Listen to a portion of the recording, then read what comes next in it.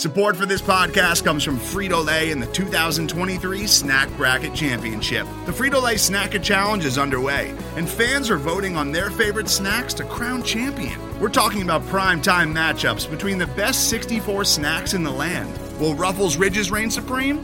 Can Doritos defend their dynasty? Or will Smart Food use their smarts for a surprise upset? Only you can decide. Get in on all the action for a chance to win up to $1,000 or a year's worth of snacks. Let your snacks be heard. Just go to fritolaysnacket.sbnation.com to vote and enter for a chance to win. No purchase necessary. Sweepstakes ends April 3rd, 2023. Void where prohibited. Year's worth of snacks awarded in the form of 52 coupons, each good for one bag of chips. See official rules at fritolaysnacket.sbnation.com. Game 2, Phoenix, Arizona, Western Conference first round.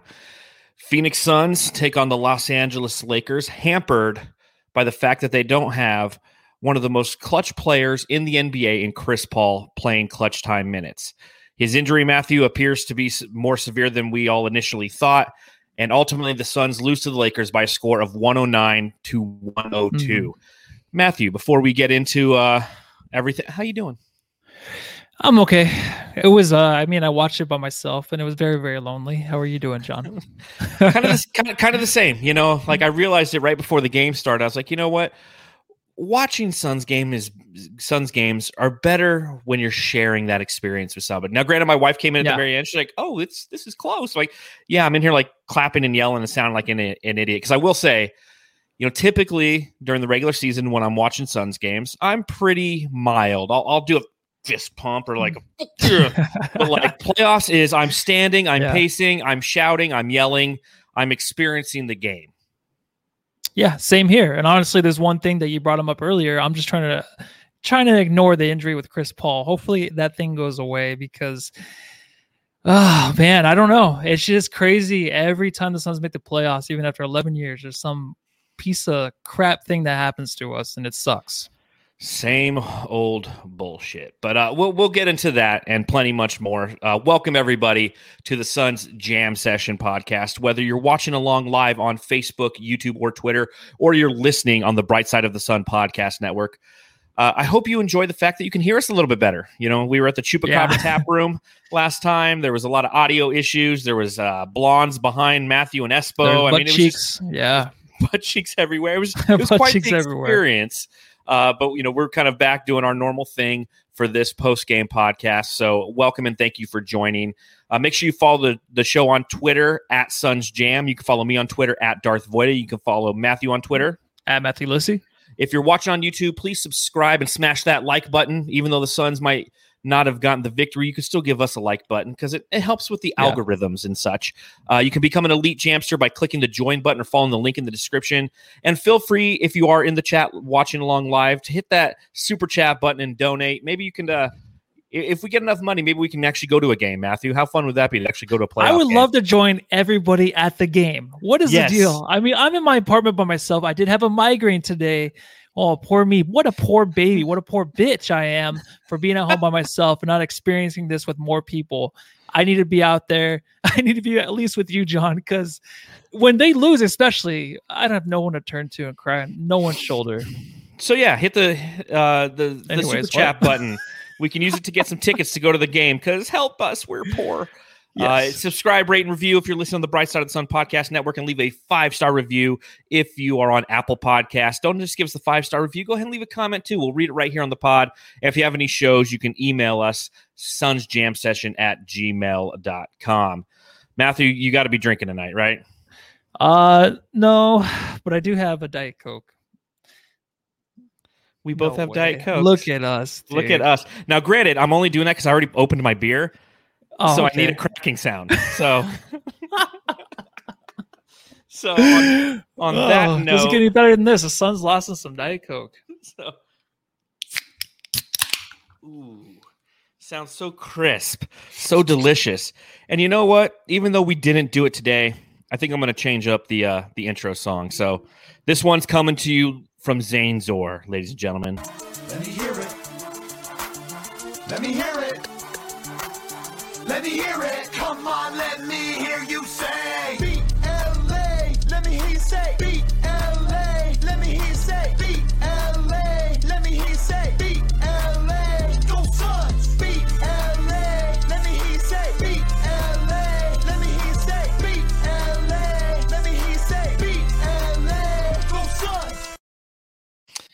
So there you go. Thank you, Zane Zor. Thank you. He used that, reached out to him before the game. He gave us a thumbs up. So appreciate it. Go follow him on Twitter and his YouTube channel as well. And he's actually on Spotify. I actually went on Spotify and I found his Valley Boys song and I was bumping it all the way home today because I was just like so amped and so ready for this Very game. Cool. So thank you, Zane Zor, for that. Unfortunately, they did not beat LA tonight. Lost by a score of 109-102. And I guess the first question I have for you, Matthew, before I skate out of this picture and turn on my fan in here because it's hot as hell, how unfair is it that CP3 is hurt? It's very unfair. And honestly, John, now that you're moving away, I honestly just thought I was ignoring it today. I saw some tweets. People are thinking about Chris Paul all day long. How is he going to be? I was trying to ignore it because honestly, I thought maybe it would go away. A lot of things in my life, I try to ignore it. Check engine light. Just ignore it until my car breaks down. But this is one thing where, of course, it poked its ugly head again and basically cost the Suns a game, obviously. I mean, if you're playing with a 10% Chris Paul versus I'm only like 90% LeBron James, you're going to have a hard time winning. I mean, the chances were there, but absolutely not towards the end. And I don't know, man. It's just a tough one to swallow tonight. It's interesting because this is the series, you're a LeBron fan. You're somebody who respects LeBron and the way that he plays basketball. And this is actually the series that's going to change all of that. And that's what I actually, whatever happens for the remainder of this series, I'm happy for that you finally can join the fuck LeBron James train that I've been driving for, just about the past 2 or 3 seasons. Yeah. I mean, I respect him as well. But, relative to Chris Paul being hurt, it is unfair. It's unfortunate. It's frustrating as a Suns fan. It's a typical Suns fan story. As you write the history of the Suns, you always run into situations like this. And for the Lakers, it's the exact opposite. Due to their location, Kareem Abdul-Jabbar, who was drafted by the Milwaukee Bucks after the Suns lost a coin flip, stayed there, won a championship there, but he wanted to play in New York or LA, and he went to UCLA. So the first chance he went to LA. The Lakers got Magic Johnson because of a fluke. They were a playoff team that got the number 1 pick the following year and, rode Showtime Laker forever. They got LeBron James. They got Kobe Bryant. They got Shaquille O'Neal as one of the biggest free agents. I mean, it's just they're a team that, again, we have a little brother complex for a reason. It's because when we talk about breaks, for the Lakers, it typically goes the Lakers' way. For the Suns, it typically goes the way of the Suns. And that is, after everything I saw with Chris Paul, it was a weird injury, and I didn't really see where it happened. And I saw, his statements directly following the game in which he's like, no, I'm absolutely playing on game 2. But then they asked him about it. He's like, yeah, I heard a crack. Yeah. That's not good. Yeah, that's the one part you don't want to hear. They played some of Frank Vogel's post-game, his press conference. And honestly, some of it, what he said, I was like, oh, do you really want to say that about your team and what you're going to do? But when you heard Chris Paul say that, honestly, maybe it just slipped out because you don't even want them to know anything happened, right? You try to get off the floor as fast as you can and just look at it and be like, hush, hush about it. Let's not, even in pre-games, he wasn't even warming up. He wasn't even at the free throw line. That's what I heard. He was just doing stretches all day because he doesn't want to show his jump shot. He had the wide open layups. He had the wide open floaters. He did not throw up there. And when it gets to that point, then the Lakers, of course, know, like, okay, just leave him open. Give him wide open shots because his one shot he made, he was so wide open from 12 feet. And the Lakers, they were going to do that all game long. And it got to the point where you just couldn't play him. And I felt bad because when I saw him on the bench, they showed him like the first time when he went back and put something on his shoulder. I think it was just a heating pad. He looked so upset, like almost about to burst out crying. He was trying to hold that shit in because there he is, game 2 in the playoffs versus the Lakers. They have a chance to go up 2-0 and he can't help his team. And I felt so bad for him, man. Like I almost got teary-eyed too, just thinking that, because all he goes through, all that he has gone through his whole career, and to get to this point, and it's like you have a very good team with the Suns and you might be able to beat the Lakers, and this happens, I feel for him, man. And I hope he can be healthy next game. Another fluke injury, unfortunately, for CP3. And we've really had an opportunity after watching game 1, him kind of fumble the ball around. You saw tonight that he wasn't on. And, the same thing. He had wide open threes as well. Those pull-up transition threes where he normally just drops them and swings the momentum. He wasn't taking them. He was passing out of them. So, but here's the positive. You have a couple more days of rest. It is a 7-game series. And coming to this game, I'll ask you this, Matthew. Like, did you honestly think that the Suns were going to win this, or did you know LA was going to punch back?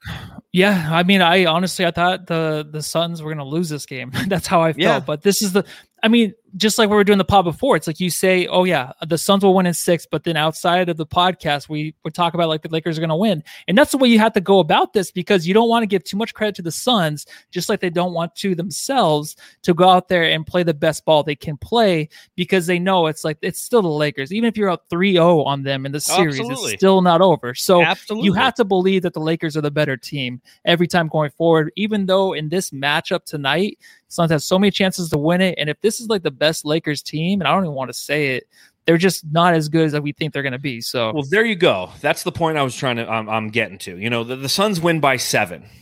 And at one point with, about 3 minutes left in the game, it was a 1-point game. Now, granted, that's where their strength is. They're superstars. And their superstars got them home. LeBron James made an unbelievably hard shot. Anthony Davis made a clutch 3 after a block on DeAndre Ayton on the other end. So they definitely earned this victory. But know that the Suns were without Chris Paul, and they only won by 7. And they had good performances from Anthony Davis and from LeBron James and Dennis Schroeder and Andre Drummond. And they had a solid performance. And Chris Paul was not healthy at all in this game. He ended up playing, a total of like 27 minutes? 23 minutes. 23 minutes for Chris Paul. yeah. 6 points, 5 attempts from the field, and 5 assists. If this is, we hope this isn't super serious. I'm really interested to see what comes out in these next couple of days. But if it is something that just is a muscle injury and it's a nerve kind of thing, and they give it more treatment for a couple more days, and we head to LA, and even if he's not right in the LA game, the next game after that is Sunday. You know what I mean? I mean, today's Tuesday. So if you go into that Sunday game and you're down 2-1 and you get Chris Paul back to 80-90% of health, this team can be scary because they do play defense. They play defense tonight. Again, 109. I think that there are a lot of positive things to take away from this game. I didn't think that the Lakers were going to roll over in any way, shape, or form, and they didn't. They made their adjustments.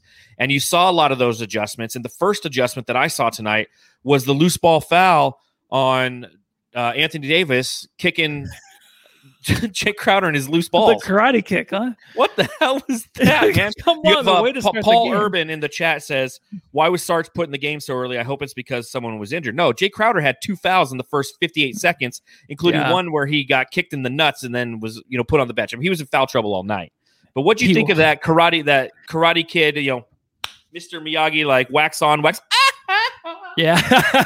Well, dude, you know what? Honestly, what a way to start the game, right? Let's put them on the line, get those free throws going, get the tension up there a little bit. I wish it was a little bit more blatant to where Anthony Davis was actually looking, then it would have been a flagrant 2. He would have been thrown out of the game. I think if he was looking down at where he was kicking, I think he would have been thrown out. A little Draymond Green, right? Get him out of there. Little payback, right? LeBron, you're going to kick us in the nuts. All right. And we're going to have one of your guys suspended. That's my trash talk right there. That was pretty bad. I would have been right in the crowd of cock. The crane kick. Yeah, exactly. That's exactly what it was, and it was pretty nasty, man. This guy in the chat right here, he says it barely tapped him. He milked it. Mr. Schweikert, is this a Lakers fan? Have you been sack tapped before? If you get punched in the balls, it hurts less than a little sack tap, dude. Like he tapped the nads. He definitely tapped the nads, and he went down. And don't get me wrong, it is the NBA, aka soccer, so everybody goes down hard. But I mean, I just thought that obviously I'm making light of the situation. There were adjustments, and you're going to see that throughout the series. And the primary adjustment that I saw was the fact that the Lakers were willing to go big in this series. And it's something we talked about entering game 1. We wondered how much time Andre Drummond would spend on the court, how much time we would see AD playing the 5. Because if AD plays the 5, it almost plays into our hands because of our small ball lineup.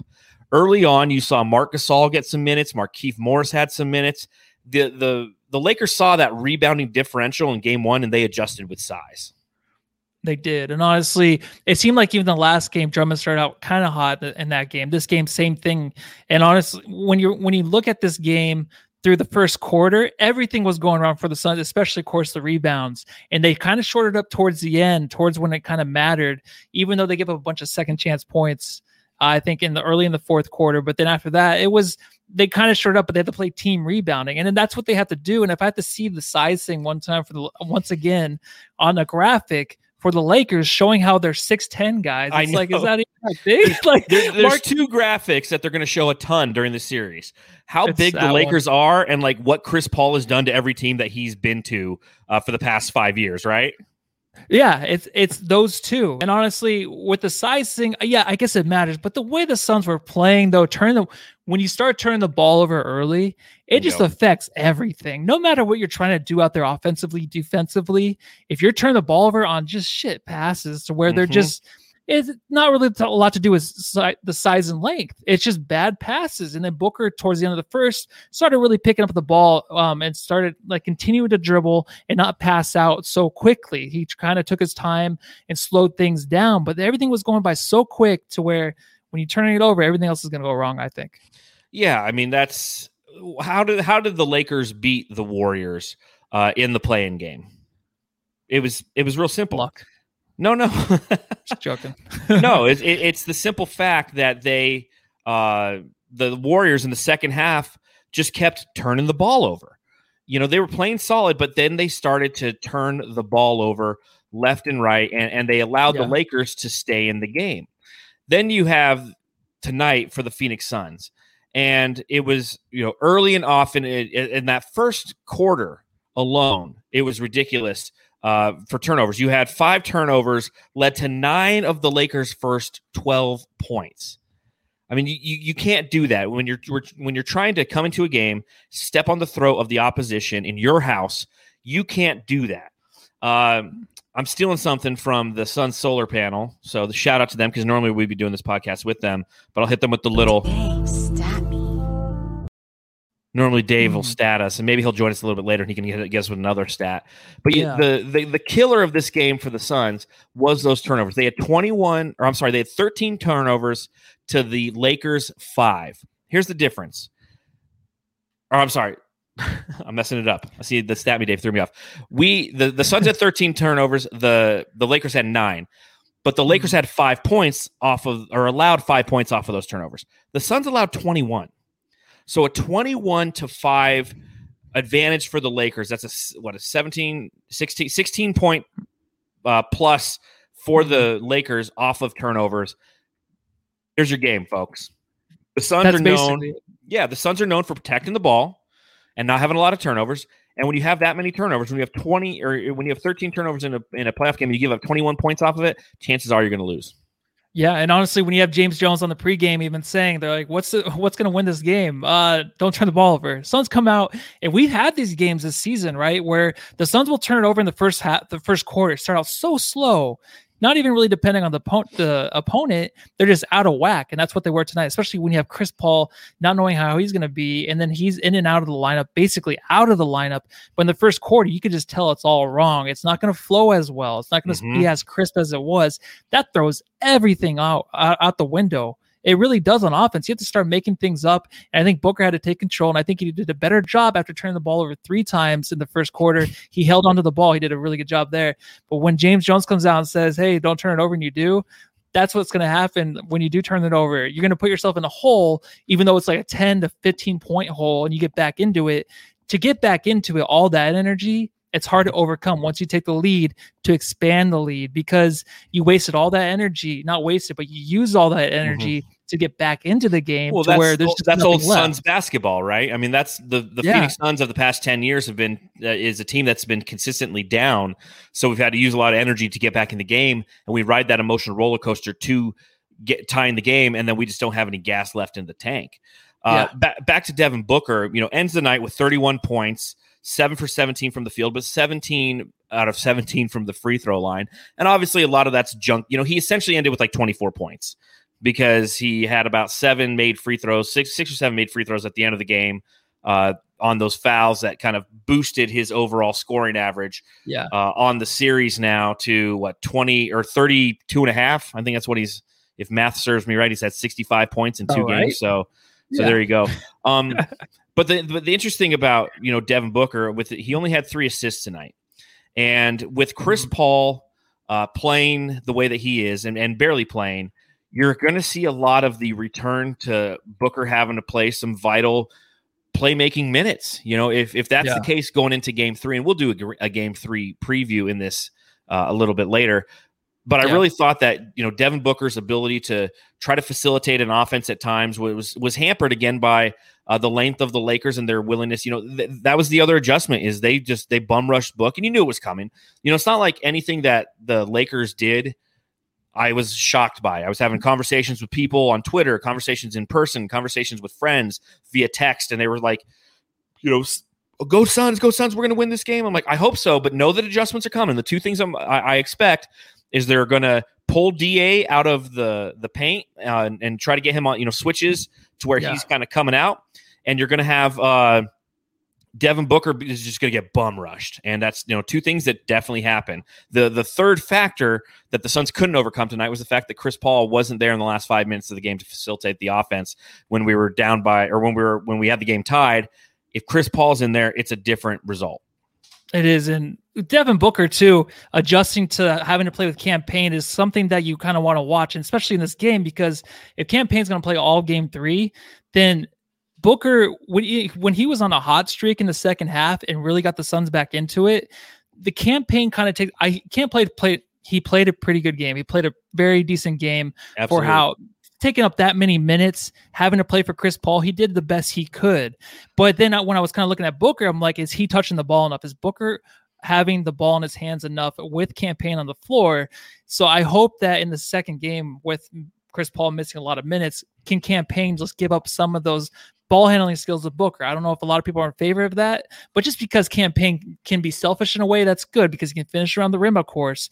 But I think Book is going to do a better job at forcing better passes, getting his teammates set up, and I think that'll help, because Cam Payne tonight really, I think, had a lot of the percentage of owning the basketball tonight. So yeah, he did. I mean, he went for 19 points and 7 assists, 3 rebounds, and he went 6 for 15 from the field. So real quick before we move on to our next segment, let's go ahead and bring in Mr. Dave King, coming live from Phoenix Suns Arena. Hey, Dave. Dave, how are you doing? Hey, how's it going, guys? Doing Good. well. We got all the bad stuff out. So yeah, we've already talked about all the bad stuff. So, what are your initial we're all thoughts? done with that. No. Yeah. There's pros, there's cons. I think the biggest pro is the fact that this is a 7-game series, and we lost by 7 points with a hampered Chris Paul. What did you see in the arena tonight, and how was understatement? I mean, I think we got Tyler Ulis tonight instead of Chris Paul. I don't know. That's what it felt like out there. No offense to Tyler. Any is word he going to be on, okay? Yeah. We got no idea. Monty said they're just going to do the best they can to get him ready for the next game. That he didn't look like he was ready to play once they were out there.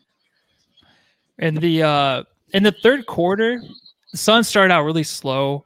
And I kind of noticed towards the end, once AD was forced to call a timeout when Cam Payne was surrounding him, was the crowd kind of sitting down the whole third quarter? Did they not start getting into it towards the end of the third quarter? Because they seemed very, very quiet. Well, you guys were, usually you can't hear the crowd on the phone. On the TV. The crowd was into it. They were definitely into it. They weren't as crazy. It's hard to get raucous when you're down 15, don't you think? If you're in the crowd, you're not going to be screaming quite as loud for, missed shots and turnovers as you would for made shots and leads. So, but the crowd was still here. They were definitely into it. They were just waiting for the Suns to do something good. So when the Suns did come back in the third quarter, it was a huge boost from the crowd. And the crowd was going nuts. Cam Payne was riling people up. I don't know if you guys saw any of that, but definitely the crowd was very much into it as the Suns came back and got into that game. You could tell we really missed Chris Paul in that last 5 minutes of the game. Clutch time moments. That's where he thrives. Hey, let's add Saul in here real quick. Where are you at, Saul? What's going on, fellas? How we doing? Hey. Listen to your voice. Run, guys. We got more interviews. All right, Dave. Awesome. Thank you, Dave. Sorry I wasted his time with that stupid question. So, have you lost your voice after screaming all night, Saul? Sorry, I can't hear anything you guys are saying. Maybe my awesome. reception is bad. I guess I'll try again some other time. All right, see you later. This has been great. Take care, Saul. All right, there you go. Live from inside and outside the arena. Two guys who were very, very busy and can't hear us. But you could tell by Saul's voice, to kind of answer your question, Matthew, it sounded like the Suns fans were just waiting. They're waiting for that moment. They got that moment, but, again, missing Chris Paul is absolutely it's something we're going to have to continue to monitor. And again, it's just not fair. It's not fair, man. And I was actually going to ask him about the body language too from the Lakers bench because I feel like the whole game they didn't really seem really into it. So I just wanted to see what it looked like during timeouts, but we'll find out next time.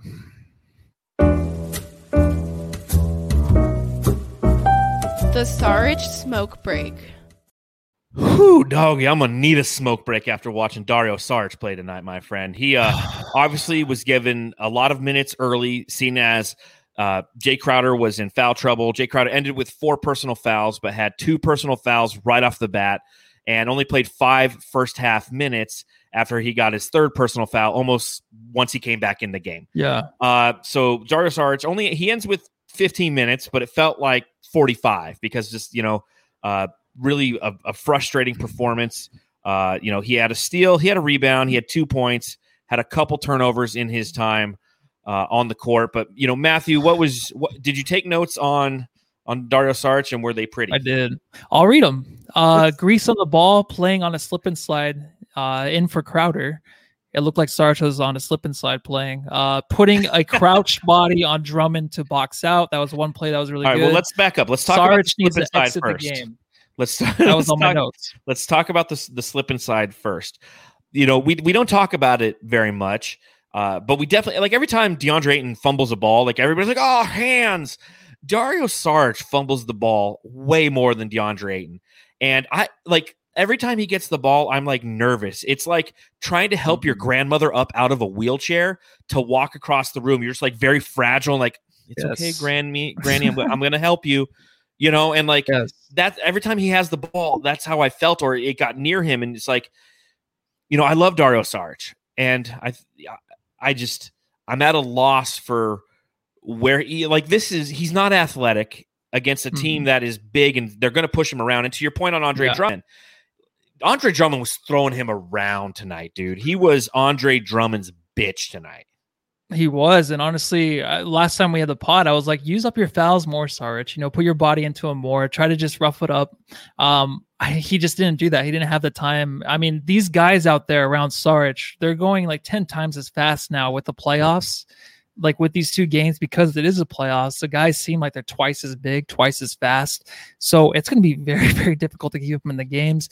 The adjustment needs to be made, right? Next game where Saric just doesn't enter the game. I mean, if he does, I don't know how you put him back into the game. Even Torrey Craig's probably going to be brought up pretty soon. What is he doing? Why is he not playing? Is it a size thing too? Well, I just think he's a better option. I mean, who else? If you're going to if Chris Paul throws that pass to Saric when Torrey Craig cut to the basket and dunked, Saric is not going to be able to do anything with the ball right there. You know what I mean? It's just like plays like that where you just need a Torrey Craig or someone else that's more athletic that can give you an option. Or to have some sense of size. At least Frank Kaminsky has size. And I'll give a shout out to Code because Code says this almost every podcast. Dario has 8 hands for feet. I mean, it's just like, and Montana says it's pronounced Saric. I ain't pronouncing his name right until he does some shit right. No. He does not deserve to have his name around. I'm not sorry. Right. Yeah, I'm not Saric. Saric, not Saric. It's frustrating to see that he is getting those minutes. Torrey Craig had 5 minutes in this game. He had 3 minutes in the last game. And I know that Torrey Craig might not necessarily be the answer, but Monty is playing Dario for a reason. And this is one of those things it's one of those frustrating things where Monty's loyalties to his rotations and to his player, a la Elia Kobo for the first half of last season, it might cost the Suns. Torrey Craig might not be the answer, but you know what? He's a lot more athletic, and I trust him a little bit more. You know what? When Chris Paul went down the lane and made one of his assists, it was to Torrey Craig, and Torrey Craig dunked it. If Dario Saric tried that, he would have hit the rim and fell down, man. Did I just say that? That's what I just said. Probably. I'm sorry. It's okay. I'm reading all the I know. Dario Saric has concrete feet from Los Phoenix Suns. It's better than Frank's. I'm telling you, man, just like the lead for the Lakers, it was always just so close for the Suns. It's just like Dario Saric on the floor, man. He's just so close to getting the ball or doing something, but it's just not there. It just couldn't happen. That's the way the Suns were tonight. Exactly the way Saric played. It's really, really strange. Well, on the other side of Dario Saric, if we're going to continue talking about the Suns bigs. Ayton Watch 2021.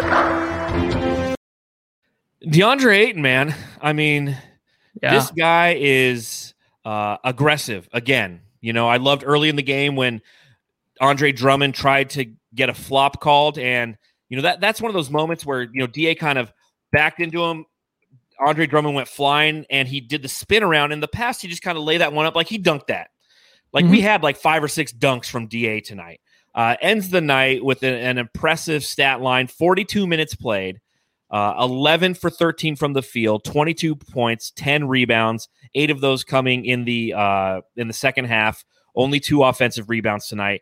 But you look at it, he is now 24 in this series, from the field, averaging 21.5 points. It's just unbelievably fantastic.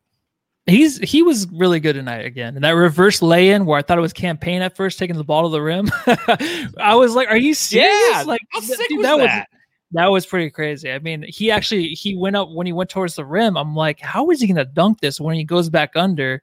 It's like, what? He reversed that? So that was insane. My second favorite play, though, was when he had the ball against LeBron James and he was down on the block. He backed him up, passed the ball out. After that, I think it was a shot clock violation or something happened. But next time he went back down to the other side of the floor, Chris Paul got in his face. And I was like, I wonder what they're talking about. I'm like, oh, yeah. He told him, he's like, no, you take LeBron. Yeah. You abuse him if you have to. Because honestly, LeBron's big. But a little jump hook over that dude, it's there. Just don't be scared of him. I think that's what Chris Paul told him, and I love that, dude. And honestly, I think that he just needed to be a little bit more aggressive tonight when there was the shot clock violation where he got blocked by Anthony Davis on the backside. That was a horrible play call. Coming out of the timeout. It was, but he had the jump hook before that. He had it before that. He did, and he passed it back out. So he had that. He passed out of it. That was like the one bad play tonight by him. Yeah, but outside of that, I mean, another thing that I found interesting is of all the adjustments that I thought the Lakers would make, I thought Ayton would be a primary adjustment. Now, granted, one of the things that they did was everything they could to keep him off the glass early, and that's what they did with the Drummond moments. Is essentially they were pulling him out of the paint. They were doing switches that would put him onto AD, and then they were pulling, and then AD would run to the corner or have the ball up on the key. And what that equates to is the Lakers having the ability to pass a couple times, take a shot, and if they miss it, you have Andre Drummond down low to mop up the mess. And mop up the mess he did. He had 15 points, 12 rebounds, 5 offensive rebounds in 24 minutes played, and he had a double-double with 3 minutes left in the second half, or in the second quarter. So, I mean, he did the majority of his damage in the first half. Then the Lakers kind of pivoted in the second half. So that was the one adjustment they made for DA. But again, the back end of the game, he was finding his rebounds. He was getting more aggressive on the boards. He was kind of figuring out, and that's the thing with DA, is you're watching him start to figure out, hey, this is what they're doing to me. And I'm sure that at halftime when Monty is making the adjustments, he's going to his coaches and they're giving him kind of some feedback. It's like, hey, here's what they're trying to do to you. So don't let them do it to you. If Andre Drummond's going to kind of sneak away and they're going to try to pull you out of the paint, whether it's AD Anthony Drummond or AD Anthony Davis, stay as close to that paint. I noticed that in the second half. He started staying close to the paint, started getting more rebounds. Offensively, he carried the load. It was him and Devin Booker again. Again, that's the disadvantage of CP3 being hurt, is he typically, due to his ability to be a threat offensively, can also get other guys involved because you can collapse on him, and the Lakers aren't doing it right now. Or I'm sorry, the Suns aren't doing it right now. But, I mean, DeAndre Ayton, fantastic performance again. Being aggressive, being everything that Suns fans have wanted him to be. When the lights are shining the brightest, the future is bright for this gentleman. He knows that when it comes time for a couple extensions at the end of this season, the playoffs is where you earn that money. And so far, he's 2 for 2 in his games. Oh yeah, you're totally right. And my favorite part, the TNT broadcast where they have the sound bites from Monty Williams. And usually I don't care about these because usually it's like, come on, let's go. But Monty talking to him about, yeah, that's all it usually is. And he was telling him, hey, like mentally, like don't let it get inside your head. You're wasting energy. You got to use that energy for something else. Like it's stuff you don't ever hear from coaches from the sideline. Of course, they don't release everything, but the way that he talks to DA, I love seeing that because you never get to see that or hear that. But you know, Monty's like that all the time with him, and that's such a big help too. That's why D is having such a good postseason right now. 2 games in. 2 games in, and it's him and Devin Booker, and shout out to Devin Booker again. We talked about a little bit at the beginning of the podcast, but he's shouldering the offensive load, and that's what superstars do, and that's what we talked about, or I know that I talked about prior to this postseason beginning. Is Devin Booker would have to, we would need him to score at least 25 to 30 points a night because that's what stars do, and if you want to be that superstar, you have to prove that. You know what? The thing that really shocks me is, I guess it doesn't shock me because Devin Booker is the biggest believer in Devin Booker, but you see it in his face. That dude is confident as a motherfucker, dude. And he believes in himself and his team believes in him. And as this series progresses, and that's the beautiful thing. It's a 7-game series. Yeah. There's it's going to sway back the other way, but I think that his ability to score, to get to his spots, and again, with pressure coming at him, with size coming at him, 7 for 17, not the sexiest night, but understanding, hey, I can get to the free throw line. I'm learning how these guys defend, so I'm going to put them in compromising situations that are going to benefit me, just like other teams do to us. Yeah, absolutely. And he does look comfortable. He looks like he's been here before. That was one thing I was nervous about. It's just how, of course, he had 3 turnovers early, only 1 since after just the first quarter. He seriously just looks so good out there. I trust him a lot. And I went through my trust rankings where I trust DA and Mikal Bridges before Booker. But yeah, they're right in there together, right? Because Mikal Bridges, too, playing some really hell of a good defense, dude, out there against LeBron, doing the best he can, exerting himself on that end. Let's talk about Mikal Bridges. Yeah. Let's talk about Mikal Bridges, okay? He is surprisingly matching up well with LeBron. I didn't think that a guy who's 60 pounds lighter would have the ability to do so. And this, again, shows you that LeBron James is a little bit hampered. I think that he is starting to play himself into shape, and that's the scary thing for the Phoenix Suns, obviously, is as Anthony Davis and LeBron James gain more confidence in their bodies and their capabilities, it's going to be tougher and tougher to guard them, and that's why it's so vital to make sure that people like Dennis Schroeder and Andre Drummond don't have positive impacts. But Mikal Bridges thus far has had the ability to body up LeBron James effectively. What's been disappointing about Mikal Bridges is his offensive load so far. He has 6 points tonight, 2 big threes. It was the first, his first 3 was the first points of the game, and he hit one in the fourth, but only 6 shot attempts. And on, again, a night where Chris Paul isn't playing, and, so there's extra shots to be taken. Essentially, those extra shots were taken by Cam Payne, who, again, ended with 19 points, but had 15 shot attempts. And we're not seeing the cutting on offense. We're seeing Mikal Bridges, understandably so, is probably a little fatigued because he has to D up LeBron James and get switched on to AD. And, he's playing guys that are 60 pounds heavier than him. Yeah, and honestly, if LeBron James and Anthony Davis do find their way back in shape, that's fine. They're still a bitch, so I don't care. Sorry, I just had to say that. I don't know. Shout out to Glenn Brown, one of our Jamsters watching along live with us right now. A $5 donation that'll go towards our Suns playoff tickets. If you want to hit the super chat, we're trying to go to the Suns game, maybe game 5 of the NBA Finals, baby. But he says, hey, thanks. Hey, thanks, guys, for keeping the energy up after a loss. On to the next one, which is absolutely true. A couple other things I have in my notes. Cam Johnson hit 2 threes to end the third quarter, and 27 minutes from him tonight. And he also had to play a little bit of defense on LeBron, and LeBron hit that insane shot over him that was very vital in under 3 minutes left in the game, falling away. But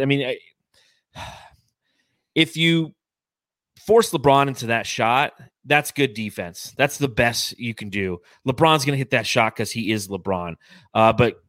But Cam Johnson's 2 for 4 from the field, the 6 rebounds, the 1 assist, the 1 assist, the 3 rebounds, the 6 points. What do you think of Cam Johnson's performance tonight and, over these first 2 games? Solid. I think he actually played very good on the box out. He was facing up his man down under the paint, which he has to do. That's what I wanted Sarge to do. He could do it a few times, or he tried to do it a few times. One of the times worked, but Cam Johnson did a pretty decent job there. Maybe not even really getting the rebound, but tipping it out, just facing up his guy, face guarding them under the rim. That is the best thing he could do. I actually put a note when the Suns were down by 15 and Book helped him come back. I was like, in my notes, we need 6 3-pointers the rest of the game from somebody else other than Booker, other than whoever else can help us out. Cam Payne had 2 of them. Cam Johnson had 2 to end the third, and the Jay Crowder only had the one big one with the foul, which was amazing. It was huge. It's like if we had that one more 3-pointer when we're up by 1, who knows, man? It might have been a different ending to the game. But Cam Johnson, he's doing what he needs to do. I feel like he's fully healed, right? I mean, he's using his body on defense. Oh, yeah. He's putting himself out there. He doesn't look like he's afraid of anything. It is the playoffs, but he hit some big shots tonight, dude. And that's nice to know that. That's nice. We don't have to worry about him. Jay Crowder had the off night, even though he had that one big shot, which was really nice that he had. But he had the off night. He could have got a couple threes. That would have been great. But Cam Johnson, I thought he absolutely did pretty good tonight, man. I like him. And that's going to be a key to this series moving forward, is Cam Johnson's going to have the ability to pour some points in, because we're not getting much offense from other places. If you go down the stat line and you look at the starting 5 for the Los Angeles Lakers tonight, you had 0 points from Kentavious Caldwell-Pope. But then you had 24 from Schroeder, 15 from Drummond, 23 from James, and 34 from Davis. Okay, their bench had a total of, let's math it, 13 points tonight. Okay, the Suns, you had 31 from Book, 22 from Ayton, and then it's 8 from Crowder, 6 from Bridges, 6 from Paul. And then our bench had a total of, let's see, math real quick, 29 points. So 29-13. Obviously, Cam Payne had to have the majority of those because Chris Paul didn't play very much. But you're going to need more offensive performance from either Bridges or Crowder. That's what it comes down to. And I said that coming into the series. The role players are going to be vital because they're going to have the open shots. Cam Johnson went 2 for 4 off the bench, 2 for 4. Mikal Bridges from 3 went 2 for 4. You got to get them a couple more shots. You have to have the ability to, Booker's got to get ball out of his hands and create another offensive threat. And, this is a tough defensive team we're playing against. I was talking to somebody today at work, and we're like, hey, if we can somehow get through the Lakers, like, it really opens up, because the confidence that the Suns would have if they can defeat the Lakers, and 2, you're not going to run into much more difficult defense than the Los Angeles Lakers in this playoffs. You're just not. So, Cam Johnson is going to be a vital cog moving forward. I think that his confidence is obviously up. He knows that, he feels comfortable, and it'll be interesting to see how he performs moving forward. I do want to bring real quick. Let's hit this one. SB Nation says. So I was hanging out on Silver Screen Roll, which is the SB Nation site for the Los Angeles Lakers, and I come with you, Jamsters, with a few words that they said in their live game thread about the Phoenix Suns. Ayton looks like the best big in this series. He knows how to play center. Thoughts, Matthew? He does. Is that what you're going to do? No matter what I say, you're like, yep, correct. Yeah. No, Ayton, he proved himself. I mean, he absolutely did. And that's all I got to say, man. We just had Ayton watch, so spoil it all there. But here's what I'll say. From the outside looking in, he's impressing people outside of the Suns organization. The impact of Ayton's play in the offseason will necessitate something close to a max contract. Because if you have the Lakers watching him, and they're like, damn, he's the best big out there. Hey, Andre Drummond's kind of old. Marc Gasol, he's about to retire. Let's go get Ayton. You can see it happening. So the outside looking in, the optics on who DeAndre Ayton is, just remember that, Suns fans. When you're sitting there complaining about the fact that he doesn't always dunk, everyone around the league would like an opportunity to do or to have DeAndre Ayton. That's the game script we want. Let the role players help carry the burden early, then close the show with our hammers, Braun and AD. That's exactly what happened tonight, man. The guy who killed us tonight, above all else, was Dennis Schroeder. Dennis Schroeder had 24 points on 8 of 16 shooting, 6 for 6 from the free throw line. His offense is what really hurt the Phoenix Suns tonight. He was. And honestly, a lot of people talked about him being the X factor for the Lakers. It's totally true. He is. honestly, okay, so Anthony Davis, he ended the game great. He had the one big three at the end. Fantastic. I know he had more than 30 points, but I'm just telling you, from just watching the game and not the box score, we do this for Ayton all the time. If Ayton has a great game, we can tell without looking at the box score. If I were to be like, Anthony Davis had 30 points in this game, are you fucking kidding me? I don't feel like he even showed up. It's the free throw line, man. He went 18 for 21 from the free throw line. Oh, absolutely. And he's going to. I guess that's his game, right? Getting to the free throw line. But these guys, I don't even care. We already lost this game. LeBron James and Anthony Davis, they show how beatable they are tonight. If this is the way, I mean, Kellen Olson says something about it. You're going to see tonight whether or not LeBron James has it in him, basically, to show tonight what he's going to be like the rest of the series. And it's totally true. So he's a setup man. And I think just like the bench behind him and the setup guys like Schroeder, Pope went 0 for nothing tonight. Yeah. He even got yelled at in the face by LeBron and like that showed him crazy. Up to everybody. Like, why? If I had a leader like that, that would suck ass because that's all for the cameras. All right. I'm just saying tonight with this game, if that's the best they're going to play, the Suns have this. They have this series as long as Chris Paul can get at least to 89%, because the whole game itself, he started out sucky, Anthony Davis. Then he did okay. I don't see it. That's I don't see how he can, analysis right there. He started out sucky. He can't win them a game though. I don't think he can. LeBron can. He can hit big shots, but then when he starts to hit his big shots, and then the Suns start to, as soon as he started hitting his shots, LeBron, then the Suns started hitting their threes. It's like, well, you can't match him. You have to do it before he does that. And I don't think Anthony Davis, I don't believe in him to win me a game. So I'm just saying, if they're going to play like that, I don't think the Suns have an issue as long as Chris Paul's healthy. Well, again, therein lies the ultimate X factor. And the next statement on SB Nation says, I would put Chris Paul in pick and rolls at some point. He just doesn't look right. So, I mean, obviously that's, everybody saw that. And that's a valid point, and that's adjustment to look for as we move towards game 3 is if they try to, we saw them pestering Chris Paul on the offensive end. They might try to take advantage of him in the defensive end. Dennis Schroeder did a little bit. He goes, if they make at least half their wide open threes, this game wouldn't be close. They being the Lakers. And in the first half, that's true. If you look at the Lakers and how they've shot the 3-ball so far this series, 30% in this game, and they didn't shoot well in the last game. And at one point, they were like 2 for 15. So it's just something to keep an eye on. They're not necessarily a great three-point shooting team, but again, something to keep an eye on, and that Lakers fans are noticing. I think the Phoenix crowd is having an effect on the Lakers. It's been a long time since they played in such a hostile environment. Way to go, Suns fans. All of you who were there tonight, way to make that a hostile environment, baby. That's what it's about. And then after LeBron hit that 3, dagger, baby, should have blown the Mario Ellie kiss of death after that one. Hey. Yikes. It ain't a fucking game 7, okay? You only kiss of death us after a game 7. Jesus and Christ. LeBron's back, dude. I can't wait. Oh, just because they're not hitting their wide open threes, that's why they lose games. That's why it's close. It's like that's every fucking game, dude. So I honestly don't want to hear that. What I see on the court is a team in the Suns that can really, really hang with the Lakers. And I'm telling you, dude, if they have the Chris Paul in the end with clutch, we're there. We got this. Well, series. Let's go right into our game 3 preview. So the game 3 will occur on Thursday evening at 7 p.m. Matthew, I was thinking of coming down and watching the game at Cold Beers and Cheeseburgers with you and doing the podcast at your place. Let's do it.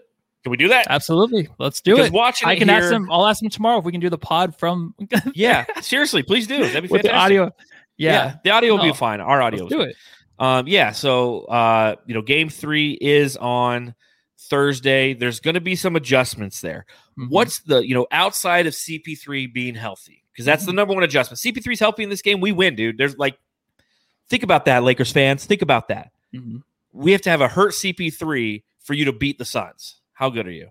But outside of that as an adjustment, are there any other adjustments you think that the Suns should make in ability to beat the Lakers come Thursday? Because it's going to be tough. It's going to be a hostile environment. It's going to be, Devin Booker's first playoff road game, DeAndre Ayton's first playoff road game. The emotion's going to be different in that house, and they have to be prepared for that. They do. And honestly, if you're one adjustment, it's going to be the turnovers, right? It's a low-scoring game for the NBA today. The way these games are going to be, 109, 102, it's kind of low-scoring, right? That's pretty low. I honestly think if they're going to slow it down a little bit more, that would be nice. I want them to slow it down in the first quarter, No more of this BS of just turn the ball over, thinking someone's going to go somewhere, and they're not. Make the right decisions quick. I mean, this team, even with Chris Paul being hurt, and I said it throws everything off in the offense.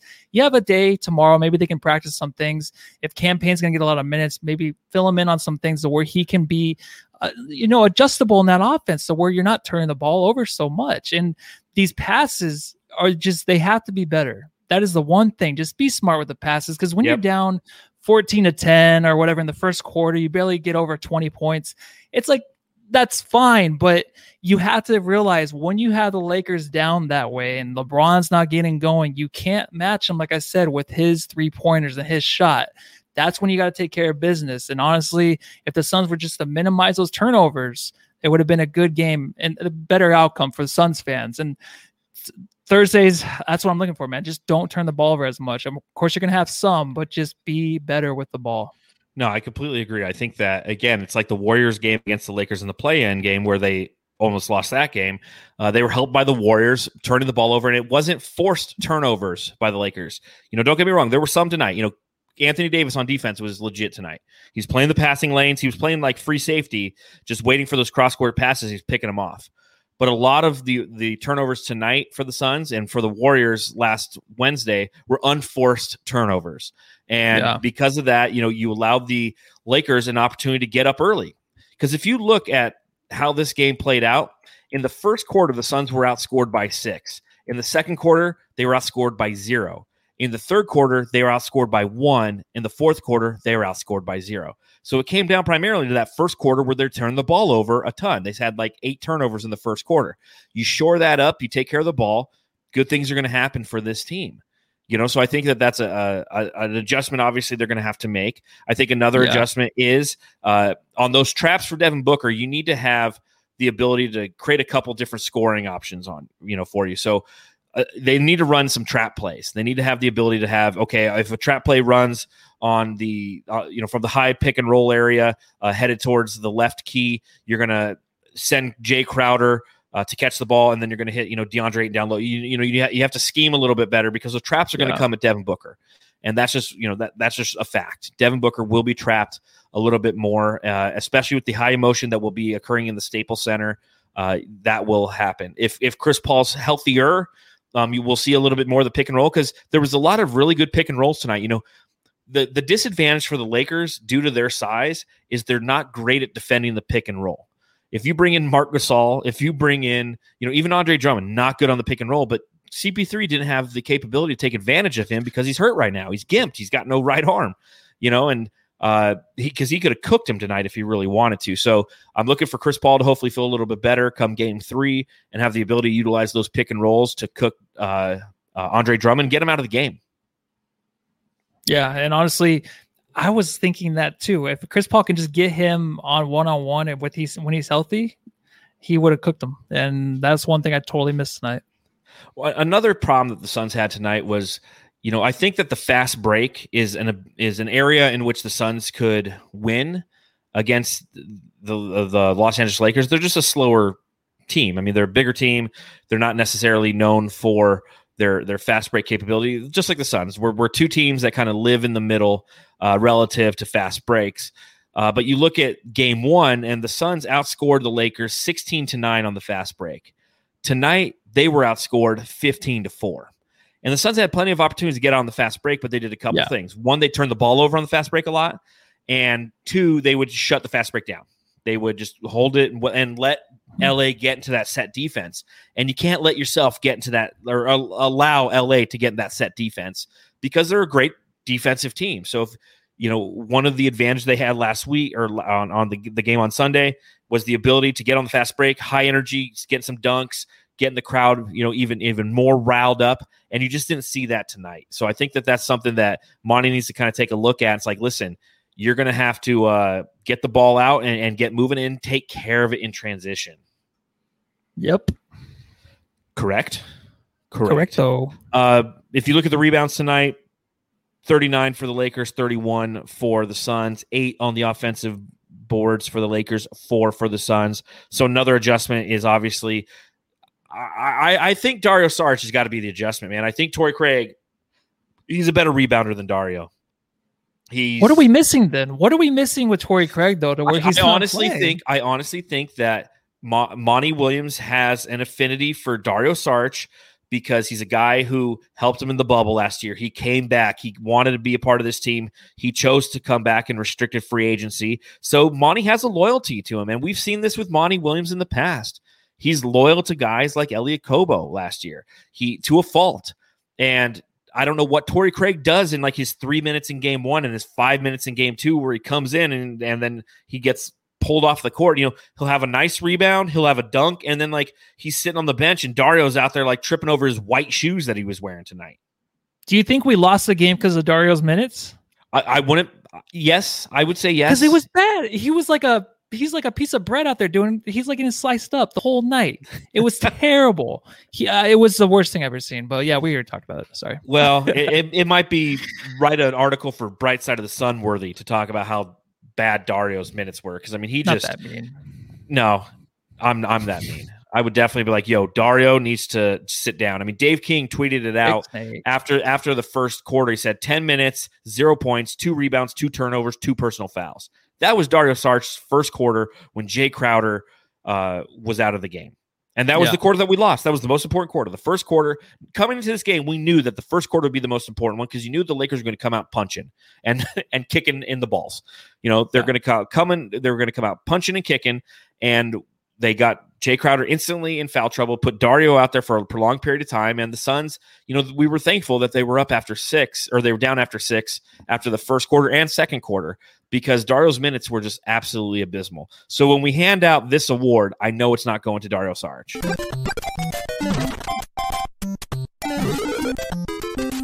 Jam Star of the Game. Who are you giving the Jam Star of the Game to? And if you're in the chat, let us know who your Jam Star of the Game is, man. Oh, man, it has to be maybe Eaton, but I'm going to say Booker. And honestly, Booker should have had more shot attempts. When he got hot, when we were down by 15, he brought us back. Keep getting him the ball. He should have had the ball a lot more in the third quarter going into the fourth. Campaign took it away from him a little bit. There's that thing where you just, if someone's hot, give them the ball. Just keep going to it. And especially when it's Devin Booker. I know Campaign, he put up some good numbers tonight. He did the best he could, but you have to have your all-star Devin Booker, where we're like debating whether or not he's a star on the TNT broadcast. I don't even understand what the hell that was. I almost turned it. If I knew where the fuck the remote was, I would have turned it. But he should have just had more shot attempts, man. He should have shot at least 25 times tonight. He only had 17. That's pretty nuts. Well, he's my jam star. It's all over the place. You got some Ayton love, you got some Book love, you got some Campaign love tonight, for being the guy who stepped in the absence of Chris Paul and provided some semblance of offense and, providing some assists and hitting some big shots, Campaign for the points in the most important parts of the game. So AZ Suns Cards says in the chat, Booker, because he had the most points.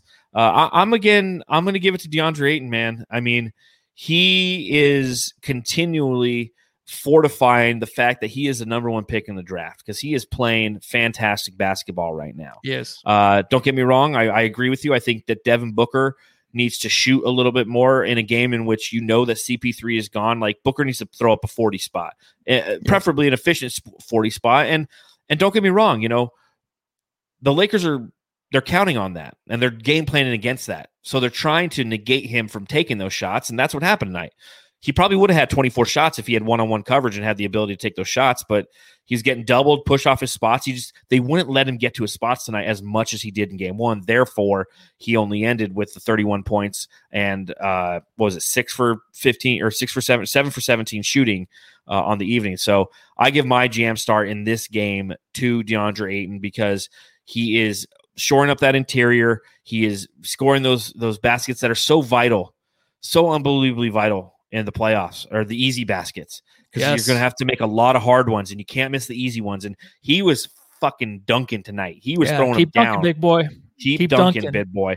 And kudos to the Suns for getting to the free throw line, for making the attempt early and often. And this is a big part of Devin Booker, but getting to that free throw line. I mean, they ended up shooting a total of how many free throws tonight? 20 to 30. 20 to 30. I see 30. 30. Oh, well, yeah, but they had 30 shot attempts. The Lakers had 31 shot attempts. So I mean, that's getting to Let's get into the line. They had as many free throws in the first quarter of this game than they did the entire game one. Mm-hmm. So, kudos to the Suns for making that adjustment. It's something you're going to have to continue to see moving into game 3. But, plenty. How you feeling? Going into game 3, how are you feeling as a Suns fan? It's tough, dude. This was a tough loss. We haven't done this podcast during a loss for the playoffs. So this is first time for everything. Yeah, it sucks. And honestly, when the Suns were close, they were up by 1. It's like you have to take advantage of that to pull away, and they didn't. And at that time, I was like, it sucks, but it was expected in a way. It's like if they were to win that's the first time any of my teams have ever done anything to win a valuable game.